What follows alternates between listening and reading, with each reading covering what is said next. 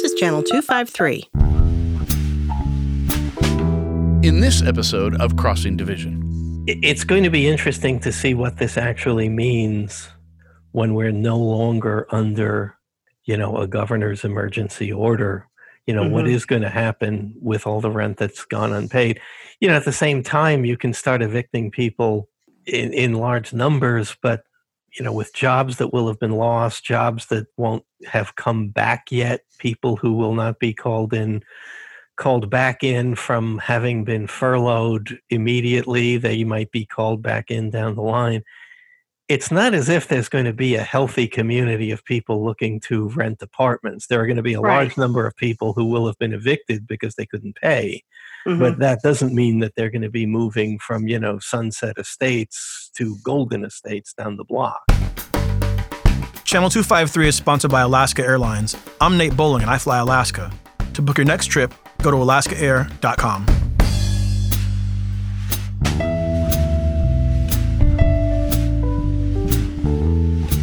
Hi, this is Evelyn Lopez. This is Crossing Division, our weekly podcast on the coronavirus and Tacoma. And as you will perhaps recall, we sort of did part one of this episode on last week, where we were talking about Earth Day.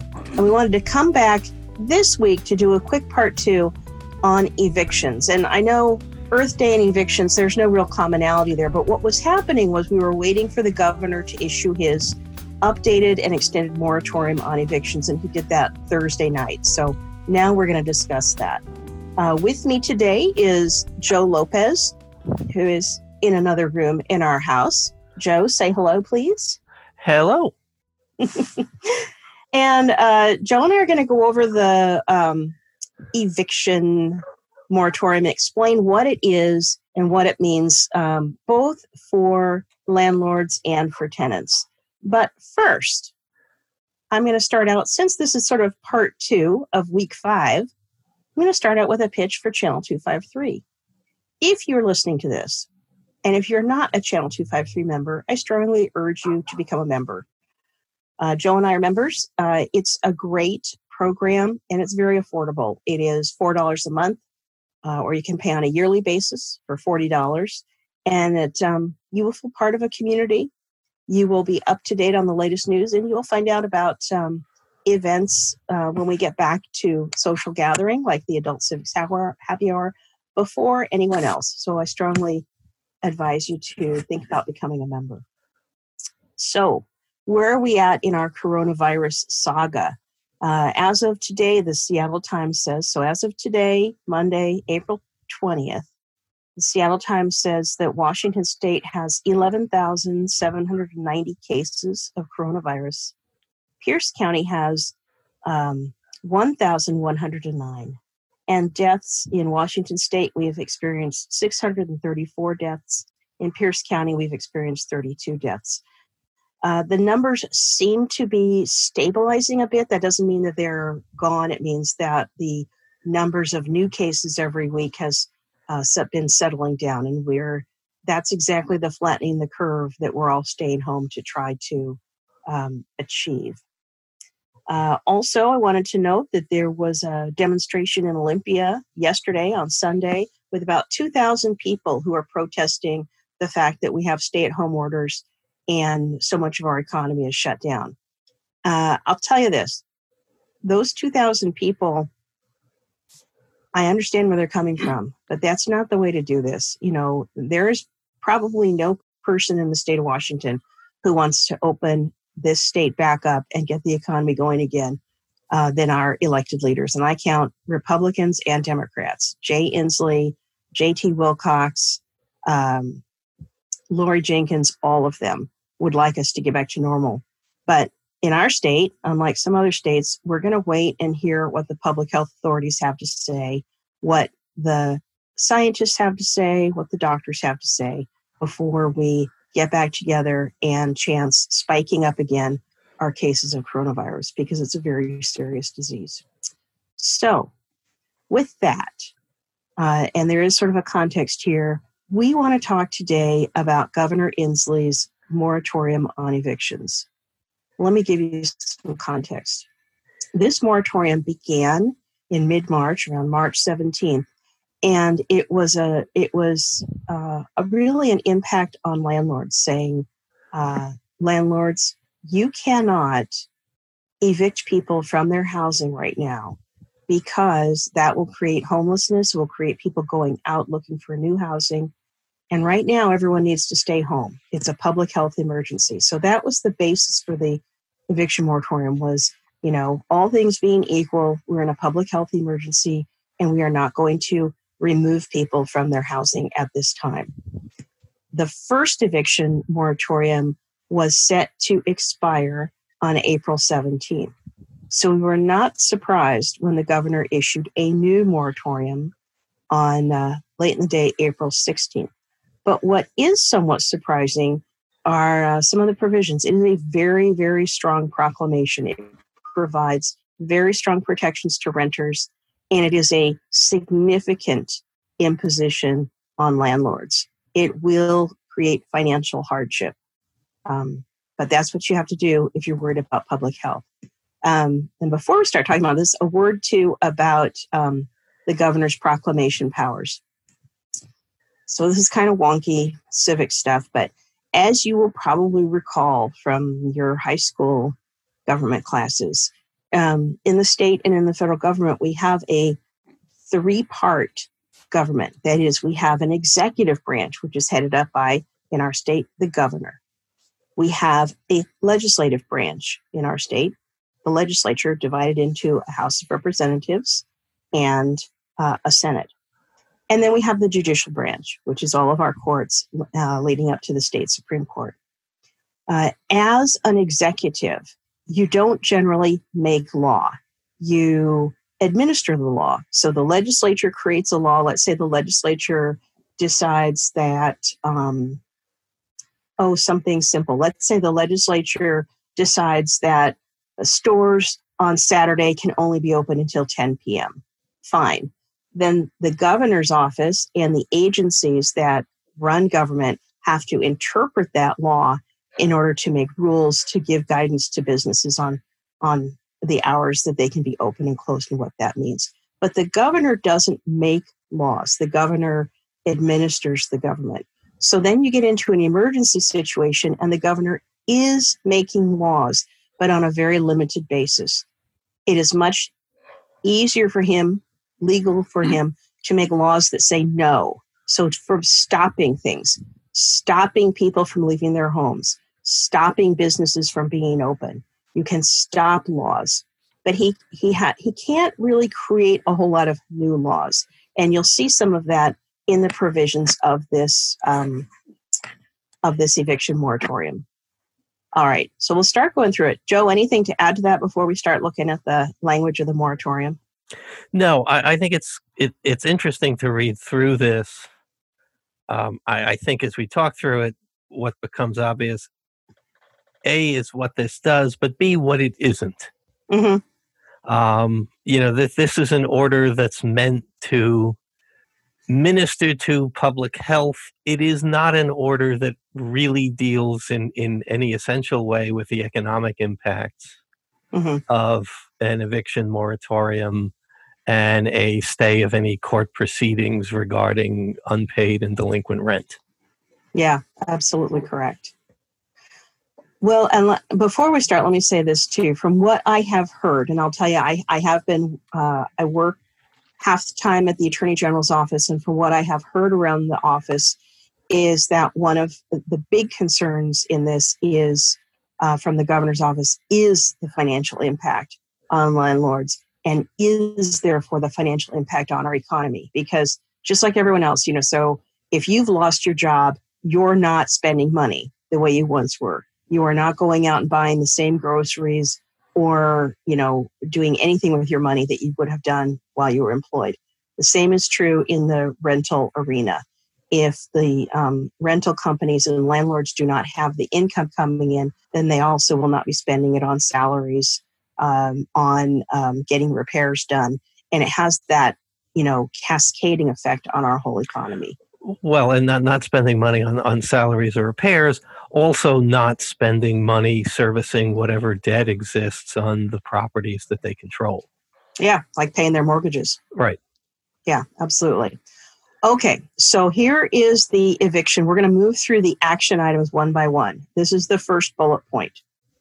Landlords, property owners, and property managers are prohibited from serving or enforcing or threatening to serve or enforce any notice requiring a resident to vacate any dwelling or parcel of land occupied as a dwelling, including but not limited to an eviction notice, notice to pay or vacate, notice of unlawful detainer, notice of termination of rental, or notice to comply or vacate. So it's a prohibition. This prohibition applies to tenancies or other housing arrangements that have expired or that will expire during the effective period of this proclamation. This prohibition applies unless the landlord, property owner, or property manager attaches an affidavit, so that's a written affidavit, attesting that the action is necessary to respond to a significant and immediate risk to the health or safety of others created by the resident. So, what's going on here? The first big thing, I think, is just saying to landlords and property owners, stop. No matter what's going on with your tenant, almost no matter what's going on, but you cannot threaten or give a notice. You can't give a notice, pay up your rent or vacate. You have 14 days. Or if you're on a month to month, you have a 20-day notice that your tenancy is coming to an end. All of that is stopped for the period that this moratorium is in effect. And this moratorium is in effect until June 4, 2020. So that's a good 6 weeks from now. I think it's interesting to point out that this significantly extends the protections that were afforded under the previous order, which only prohibited evictions for unpaid rent. So if you could posit some other reason why you were attempting to evict your tenant, I'm trying to sell the property, I need whatever, you were actually outside the order and could go to court, get an eviction order, and have your tenant evicted during this crisis, during the pendency of this order. Now, unless the tenant poses some significant threat to the health and welfare of people around them, nobody can be evicted. Everybody is in place until this order expires in June. Yeah. And that's really the intent, is keep everyone in place. It kind of goes hand in hand with the stay home order that, now is not the time for people to be out either deciding, I'm going to get evicted, so I'm going to move out and just live in a tent. No, don't do that. Or even, my landlord is really horrible and I'm, in a bad situation and I'm going to start going out and about looking at other apartments. No, please don't. Please stay home. Now, it's go ahead. I think it may be overly simple-minded, but I think it's important to point out that at the same time that this forces everybody to stay put, it in no way affects the obligation of renters to pay rent for the period this order is in effect for. So yes. Between now and June 4th, any tenant, even a tenant who would otherwise have been evicted for non-payment of rent, is responsible for and liable for the rent for the rental unit for the period of this order. Yeah, I think that's really important. This is not a no rent is due. Your rent is due. However, if you can't pay your rent, you're not going to be chucked out of your housing. This is a timeout period, but that obligation is still out there. You're still going to end up owing the rent, at least for now. And I say it that way because I can imagine that, at some point there's going to be some understanding that people who've been out of work are not just going to be able to produce, 2 or 3 months of back rent with any quickness. So we'll see what happens in the future. But for now, your rent is owed. But if you cannot pay your rent, you will not be evicted from from your dwelling. And dwelling is important too, because it now covers more than just apartments or rental homes. It also could cover if you are in an RV in a campground, that may be a dwelling. If you are staying in a hotel and have been paying to stay in, there are some hotels that sort of act as long-term temporary rentals. You now have protections as well. The last piece on this I wanted to talk about was this idea of a significant and immediate risk to the health or safety of others created by the resident. We don't know exactly what that means yet because this is brand new, but I think this is a caveat that would allow situations like if you have someone in the apartment creating an extreme domestic violence situation, or if he has some criminal conduct like cooking meth or something like that. I was going to say, cooking meth and you're out. Yeah, cooking meth and you're out. Domestic violence, you're very likely to be out.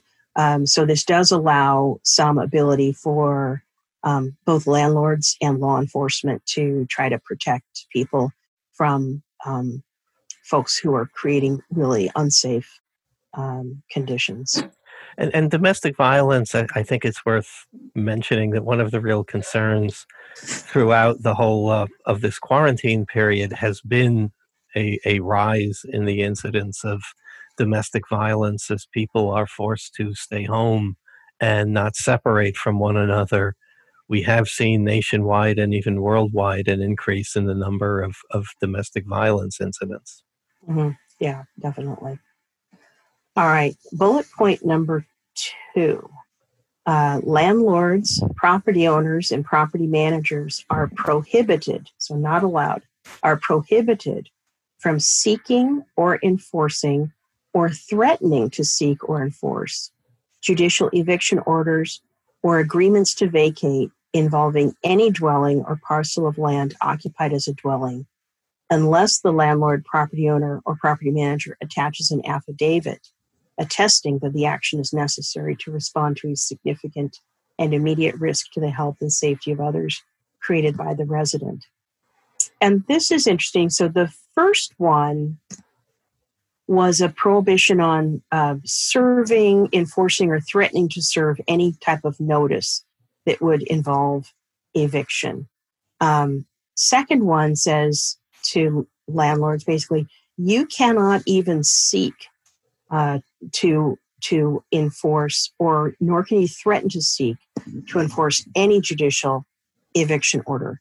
And I would say this applies to evictions that you might have obtained before this moratorium. So let's say Joe mentioned, previously the only type of eviction that was prohibited was for non-payment of rent. So I know of a situation where a landlord was able to get an eviction order for someone saying it's not about non-payment of rent. I just want to sell this property, so I need this person off of it.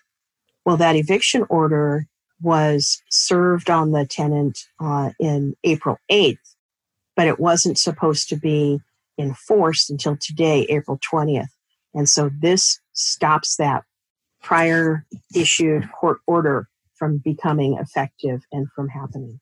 I think the other thing that's worth pointing out here, and I think it deals with something that's actually been going on, is that while you can't evict people, even under, the previous order, we have seen apartment complexes sending out threatening notices threatening eviction proceedings and other problems that they'd cause for the tenants. And really what this seems to do is to put an end to that kind of message. Yeah, I think that's right. I know I had talked to a tenant last week and talked to a apartment manager last week, and the apartment was in the habit of giving these notices of abandonment to tenants if the tenant had not returned a phone call or returned an email. And I would say that practice is probably prohibited under either bullet point 1 or 2. And that is because it's intended to get the tenant's attention, but it's also very likely to put the tenant in fear. And the trouble is when the tenants panic when they think, uh-oh, something bad's going to happen, especially if they can't pay their rent. Then they're more likely to say, well, the weather's getting better. Maybe I should just go out and live in my car. And that's something that we really don't want to happen. So this is trying to put everyone on notice that no, don't even think that you're going to be, giving people these notices. This is a timeout, a real timeout from all of that. All right. Number 3 is related and kind of, you can tell what they're doing here in the governor's office is they've tried to work through every aspect of how eviction occurs. And so the third bullet point is this. It says, local law enforcement are prohibited from serving, threatening to serve, or otherwise acting on eviction orders affecting any dwelling or parcel of land occupied as a dwelling, unless the eviction order clearly states that it was issued based on a court's finding that the individuals named in the eviction order is or are creating a significant and immediate risk to the health or safety of others. And so this is the piece where even if you had a prior eviction that had been served, if it hasn't been enforced, the sheriff's office, which is usually the enforcing entity in this state, will not enforce it now because the sheriff's office is also prohibited from serving or otherwise acting on eviction orders. Any thoughts on that one, Joe? No, I think that we've seen, instances where the sheriff was out enforcing evictions that had been either granted on grounds other than non-payment of rent, or eviction orders that had been granted before the order went into effect. Mm-hmm. And this now stays any activity of that type on the part of law enforcement. Yeah.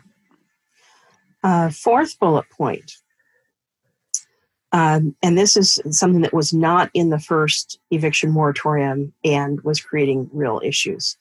It says this: landlords, property owners, and property managers are prohibited from assessing or threatening to assess late fees for the non-payment or late payment of rent or other charges related to a dwelling or parcel of land occupied as a dwelling, and where such non-payment or late payment occurred on or after February 29, 2020, the date when a state of emergency was proclaimed in all counties in Washington state. And so this is very important because, we've heard of individuals who can't pay their rent. And what they were getting into a real worry over was the landlords were saying, well, fine, but it's, $25 a day late fee every day you're late with non-payment with your rent. And so the tenants were envisioning that, oh, great, maybe I'm not going to get evicted, but I'm going to get out of here owing, thousands of dollars in late fees on top of my unpaid rent. And so this stops the landowner, the property owner, from collecting or assessing or even threatening to assess any late fees. This is the first time that we've seen the governor's office do anything that deals with the economic impact of the order of non-payment of rent, of people not able to pay their rent. This is really the first time that we've seen state government get involved and really make an attempt to ameliorate the economic effects of this health crisis. Yeah, I think you're right. Well, and again, keep in mind what the governor's office has been doing with this is really thinking through kind of as a tactical matter, what are the things that are going to push people out of their homes and apartments and dwelling units? What is going to put more people into homelessness or put more people into seeking other housing right now? Because that is the harm that is the big public health concern that we're trying to avoid. And so they have been pretty tactical. And I agree with you. I think this is one where it's sort of like thinking through also what happens after, if we all get back to something approaching normal, but everyone has giant debt loads, then we're going to see just a wave of homelessness happening after this. And that's going to make everything so much worse. Now, at the same time, as we said earlier, while this prohibits late fees assessed for non-payment of rent, it in no way removes the obligation to pay rent for the period after February 29th. So let's say somebody who has been not paying rent in March or April or May, those rental amounts will remain due as of the expiration of the order. Yeah, absolutely right. All right. The next, I hate that these are bullet points because then you sort of think, where do you, so we are now on the fourth bullet point, and this is kind of an unusual one. It says landlords, property owners, and property managers are prohibited from assessing or threatening to assess rent or other charges related to a dwelling or parcel of land occupied as a dwelling for any period during which the resident's access to or occupancy of such dwelling was prevented as a result of the COVID-19 outbreak. So you may think, well, what's that about? Who's being prevented from being in their, dwelling or, housing because of COVID-19? And I had two examples of this that I heard. One was some student housing, I think up in the Bellingham area. So I assume it was around Western State or Western Washington University. And the students were, school closed down and the student housing closed down also. But for some reason, the housing they were either seeking to have the rent continue to be paid, even though the students weren't there, or they were declining to refund prepaid fees. And I don't know which one it was. And I think if they were declining to refund fees, that will be probably an argument that we're going to see around every university, because usually you pay your dorm expenses in advance. And we'll see what happens with that. But the other example was, let's say you were in some sort of a housing situation where someone does have COVID-19 and that housing is in quarantine. You, however, are not quarantined, but you need to move elsewhere. And I'm thinking maybe some of the assisted living facilities may have had this, but I'm not sure.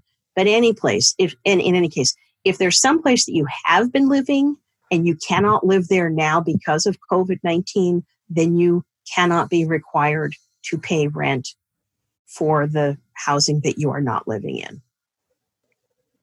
Yeah, and I think that there have been instances of assisted living facilities and other similar type facilities where the entire facility was placed under a lockdown order. Yeah. And so if you weren't there at the time, you couldn't get back in. Mm-hmm. And now you are relieved of the obligation of paying rent for the period that you're locked out. Yeah. And I think part of this was the acknowledgement that if you're locked out of one place, probably you're now in some other place paying rent. Right. And so we didn't want you to have to pay double rent when it's something else that's prohibiting you from being in your first dwelling. This is Nate Bowling, Alaska Air MVP and host of the Nerd Farmer podcast. If there's something I like as much as shaping the minds of the next generation in the classroom, it's travel. I travel for work. I travel for fun. I travel just to show up somewhere different in the world for a few days. What I appreciate about Alaska Airlines is that for all that traveling, I earn a mile for every mile flown on Alaska. Not just points or what I spent. It's a true mileage plan in every sense of the word. And Alaska almost always flies directly where I want to go. From SeaTac, I can catch a flight to almost everywhere I want to be in North America without a transfer in Atlanta or Philly that delays me by hours. So if you want to add a leg to your trip, by all means, visit the travel sites. But if you want to fly direct and earn real miles while you do, then do what I do. Book at alaskaair.com. Thank you, Alaska, for your sponsorship of Channel 253. The next one, and this is, I think this is the fifth bullet point. This one is probably going to lead to all of the arguments and possibly all of the litigation around this because it's very, very confusing. I was talking with an attorney on Friday about what this meant, and And she and I agreed, but the partners in her office disagreed. And, time will tell what it says. But here's what the language says. And this is about going through collection actions in the future to get that unpaid rent that has accumulated. So, except as provided in this paragraph. So, spoiler, there is something at the end of this paragraph that, is important. Landlords, property owners, and property managers are prohibited from treating any unpaid rent or other charges related to a dwelling or parcel of land occupied as a dwelling as an enforceable debt or obligation that is owing or collectible, where such non-payment was a result of the COVID-19 outbreak and occurred on or after February 29, 2020, the date when a state of emergency was proclaimed in all counties in Washington state. This includes attempts to collect or threats to collect through a collection agency by filing an unlawful detainer or other judicial action, withholding any portion of a security deposit, billing or invoicing, reporting to credit bureaus, or by any other means. So this seems to say you cannot, in the future, collect the unpaid rents and other fees that were associated with the COVID-19 outbreak. But here's the kicker.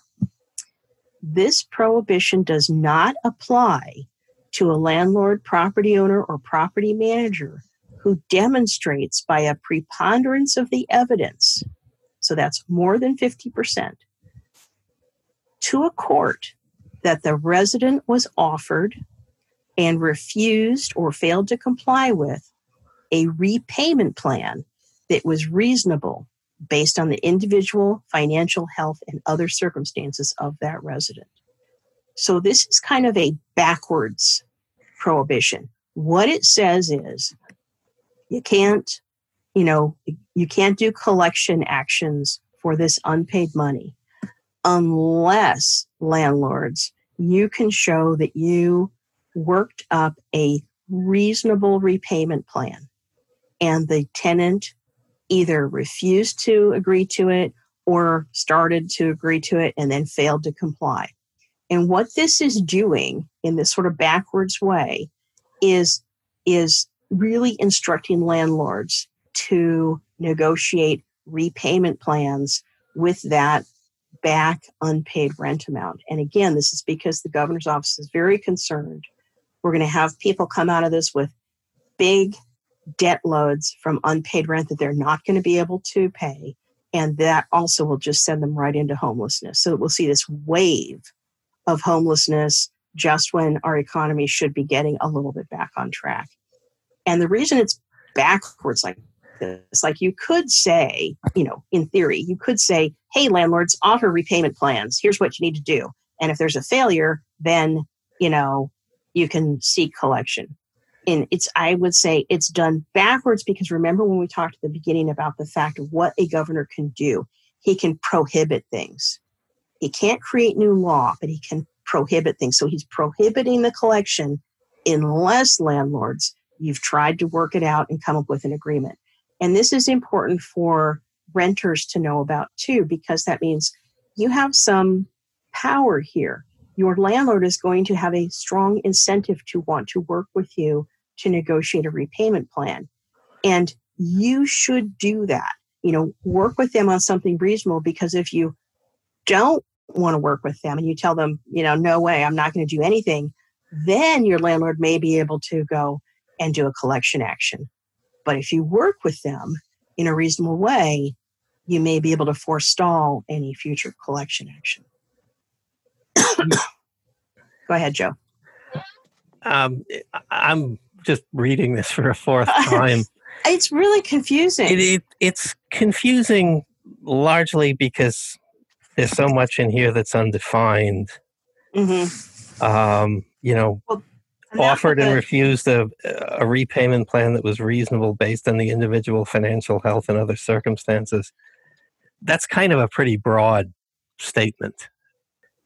Well, and that's where, when I was talking about this with other attorneys, that's where we see first of all, you're going to be arguing over what's reasonable. Right. And then you're going to be, arguing over what does it mean? I mean, refuse is pretty straightforward, but what does failure to comply mean?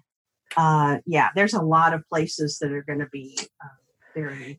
And so it's kind of interesting because nothing in this order, until this point, nothing affects the obligation of tenants to pay rent. And this kind of clouds it in a weird way, and I'm not sure how much real protection it's actually offering tenants. Yeah, I think that's a reasonable comment. I think that the intent behind this was, as I've said, let's give the landlords a really strong incentive for working with tenants and trying to come up with something reasonable. But at the same time, it's not waiving the obligation to pay rent. Nothing in this order waives the tenant's obligation to pay rent for the dwelling unit, apartment, house, trailer, whatever that the tenant is living in. Yeah. What this is kind of a hope that at the end of this, whether that's June 4th or sometime later, when things start to go back to whatever the new normal is going to be, it's a hope that somehow or other we're not going to have waves of evictions based on the non-payment of 2, 3, or 4 months worth of rent. And the number of people who may not have been paying rent could be substantial. It could be really substantial. That's going to be phase 2 of the coronavirus crisis. Which is all going to be, economic. Mm-hmm. Yeah. How many people haven't been paying rent but have gone unevicted and won't be able to pay rent even on June 4th or July 4th or August 4th or whenever the follow-on orders, fade or are no longer in effect. There's a hope here that people will be reasonable and negotiate some sort of settlement of the back due amounts. But, if you couldn't pay your rent in April, you're probably not going to be able to pay it in June or July. Yeah, I think it's really a question. It's going to depend a lot on relationships. Where renters have a good relationship with their landlord and the landlord has been, kind of a reasonable person who's been working with them. It might work out. In other situations where it's been more of a transactional relationship rather than a personal relationship, I don't know that this is going to do much. I would kind of expect in large apartment complexes that they may send out sort of a standard agreement and see what happens. I don't know, and I don't know. I don't know if there might be an action to challenge this provision itself in court, since it does sort of impact on contractual agreements. I've wondered about that, since constitutionally you really can't impair contractual agreements or contractual terms once those have been agreed to and signed. But it's going to be interesting to see what this actually means when we're no longer under, a governor's emergency order. What is going to happen with all the rent that's gone unpaid? At the same time, you can start evicting people in large numbers, but, with jobs that will have been lost, jobs that won't have come back yet, people who will not be called back in from having been furloughed immediately. They might be called back in down the line. It's not as if there's going to be a healthy community of people looking to rent apartments. There are going to be a large number of people who will have been evicted because they couldn't pay. But that doesn't mean that they're going to be moving from, Sunset Estates to Golden Estates down the block. If you couldn't pay the one, you won't be able to pay the other one either. Yeah. Well, I think that's something that we're seeing a little bit, when I talk to some of the landlords I've talked to, some of them don't seem very sympathetic. And I kind of wonder if maybe, they've been in one of the neighborhoods where the minute you have an apartment for rent, it's snapped up. There are some areas that have been so hot for rentals that it hasn't been very difficult to get new renters in. because, for that group, I think they haven't really factored in the possibility that in a couple of months, you might have to decide, which is better, having someone in the apartment who can pay a little bit every week, or having a vacant apartment and nobody paying anything for quite some time. Yeah, it's going to be interesting to see how economically things start to come back together. Mm-hmm. Once we're officially out of the health crisis, Yeah. and at that point we're simply into the economic crisis that will follow on. Right, absolutely. Yeah. All right, the last bullet point number 6, and this goes for for the first time we're talking about commercial rental agreements as well as residential. Landlords, property owners, and property managers are prohibited from increasing or threatening to increase the rate of rent or the amount of any deposit for any dwelling or parcel of land occupied as a dwelling. So that's for residential. Prohibited from increasing or threatening to increase the rent or deposits. This prohibition also applies to commercial rental property if the commercial tenant has been materially impacted by the COVID-19, whether personally impacted and is unable to work, or whether the business itself was not deemed essential pursuant to Proclamation 20-25, or otherwise lost staff or customers due to the COVID-19 outbreak. So no rent increases or fee increases for residential. And for commercial property, if the renter has been impacted by COVID-19, that means either they personally were impacted, they were closed down, or they've been impacted by loss of staff or customers. So I would say that's probably going to be just about everyone. Then for commercial rents, they also cannot be increased or fees increased at this time. But again, it doesn't relieve them from the obligation of paying rent for the period that we're talking about. No. I know that the UWT downtown, their commercial property, they let, at least for April, they let their tenants know that no rent would be due for April. And so I think that in the commercial arena, it's possible that landlords have been a little bit more reasonable or flexible in their negotiations. But yeah, this doesn't change the obligation to pay rent. It just says your rent cannot be raised. Well, I suspect that University of Tacoma may be somewhat different as a commercial landlord than, I think so too. Than other people might be. I think so too. Yeah. Well, in the UWT, I mean, they don't have the mortgages and things like that. Their financing is a whole different world. So yeah, it's much different. Yeah. And they're actually probably also covered by an earlier governor's proclamation that dealt with public utilities and other government entities that had amounts due them by their customers, encouraging them to, forego payments when they could, and arguing that they were relieved from the legal prohibition against governments making gifts of services or property to private citizens. Right. And the governor's proclamation was to the effect that this isn't a gift of government services or property because it is pursuant to the need to keep people in place due to the health crisis that we've been under. Yeah. So that probably gives University of Washington Tacoma as a landlord the cover to offer free rent for a period when your business isn't open and bringing in any money anyway. Right. Exactly. All right. So that's it. This is the governor's proclamation. It is an eviction moratorium. It lasts until June 4th. Whether we'll see another one, I don't know. A lot of that depends on how quickly we, get the virus under control and start reopening some of our activities back up. But you're right, Joe. I mean, it's not going to be like a light switch. It's going to be much more like a very gradual, first allow this type of activity to occur and see what happens.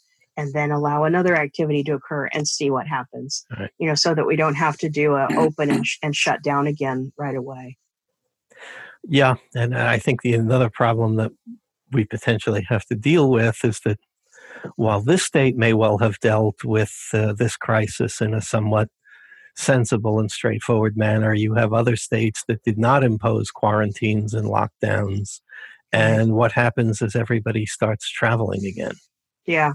Well, that'll be interesting to see, if the West Coast states are planning to coordinate on their reopening. But I think of like a state like California where, once Disneyland opens again, you're going to get just with summer, you're going to get a lot of people and Washington too coming in to take vacations. Well, I think there's a real question about when you're going to see people magnet places like Disneyland, Las Vegas, right? Able to reopen. And even when they are able to reopen, is there going to be a lot of consumer reluctance to be attending? Yeah, I think it's going to be slow. Yeah, I wouldn't want to be the first one in. Right now I'm going into stores wearing a mask. I will be highly uncomfortable going into situations with crowds where you're elbow to elbow with other people. Yeah. And I don't know what it's going to take to overcome that reluctance. I agree. Well, anything else you can think of on the eviction and rental arena, Joe? No, I think we've hit the questions that are going to have to be answered down the line. In a lot of ways, what we're doing right now, on the basis of trying to keep people sheltered and healthy, is kicking a lot of issues, kicking a lot of cans down the road. And at some point, we're going to have to catch up with them and deal with them. Yeah, I agree. And we may see some federal programs too. I think this is an arena that's going to be ripe for some federal assistance if the federal government can do so in an effective way. Especially for some of the, the property owners, because even if you could go after your, let's say 2 to 3 months of back rent, most tenants are not going to be able to pay it. So the landlord is going to be out. Yep. And that's going to cause a ripple effect with, there are a lot of, it's not just tenants. There are some landlords who are, going month to month based on their mortgage obligations. Yeah. And, with a significant number of, unpaid monthly rental fees, where are they? And I think more importantly, what can the state do for people in that sort of situation? The federal government can mint all the money they want. States can't do that. Right. States are under an obligation to balance their budgets at the end of the year. And so that really limits what states are going to be able to do in terms of, subsidizing individuals' businesses and whatnot. That's why this all has to come from the federal government. Yeah. I'd be interested to see whether we see maybe a special legislative session later this summer after the virus peaks are over, because there's going to be a lot of things that need to be addressed. And I'm not sure if everyone's going to want to wait until January to do that. I think there probably will have to be. Yeah. But the question is, how much leeway is the state going to have to deal with any of this? We do have a rainy day fund, which I think is at least up until now has been somewhat healthy based on a booming economy. It was, but I know they were also tapping it for various things at the end of the session. So I know. Yeah. So, just how much the state can actually do may not be very much. No, agreed. All right. Well, on that positive note, I guess I would say if you are renting, talk to your landlord. If you are a landlord, talk to your renters. Things you can work out now will stand you in good stead no matter what happens down the road. And that's it. That's the end of our week 5 coronavirus in Tacoma. We'll see you again next week. If you have suggestions or ideas or questions, you can get a hold of me either on Twitter at true_Tacoma, or you can also send me an email, truetacoma@gmail.com. Thanks, everyone.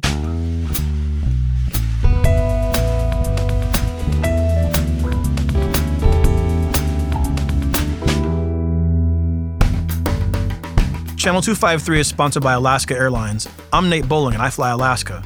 To book your next trip, go to alaskaair.com. Crossing Division is part of the Channel 253 podcast network. Check out our other shows.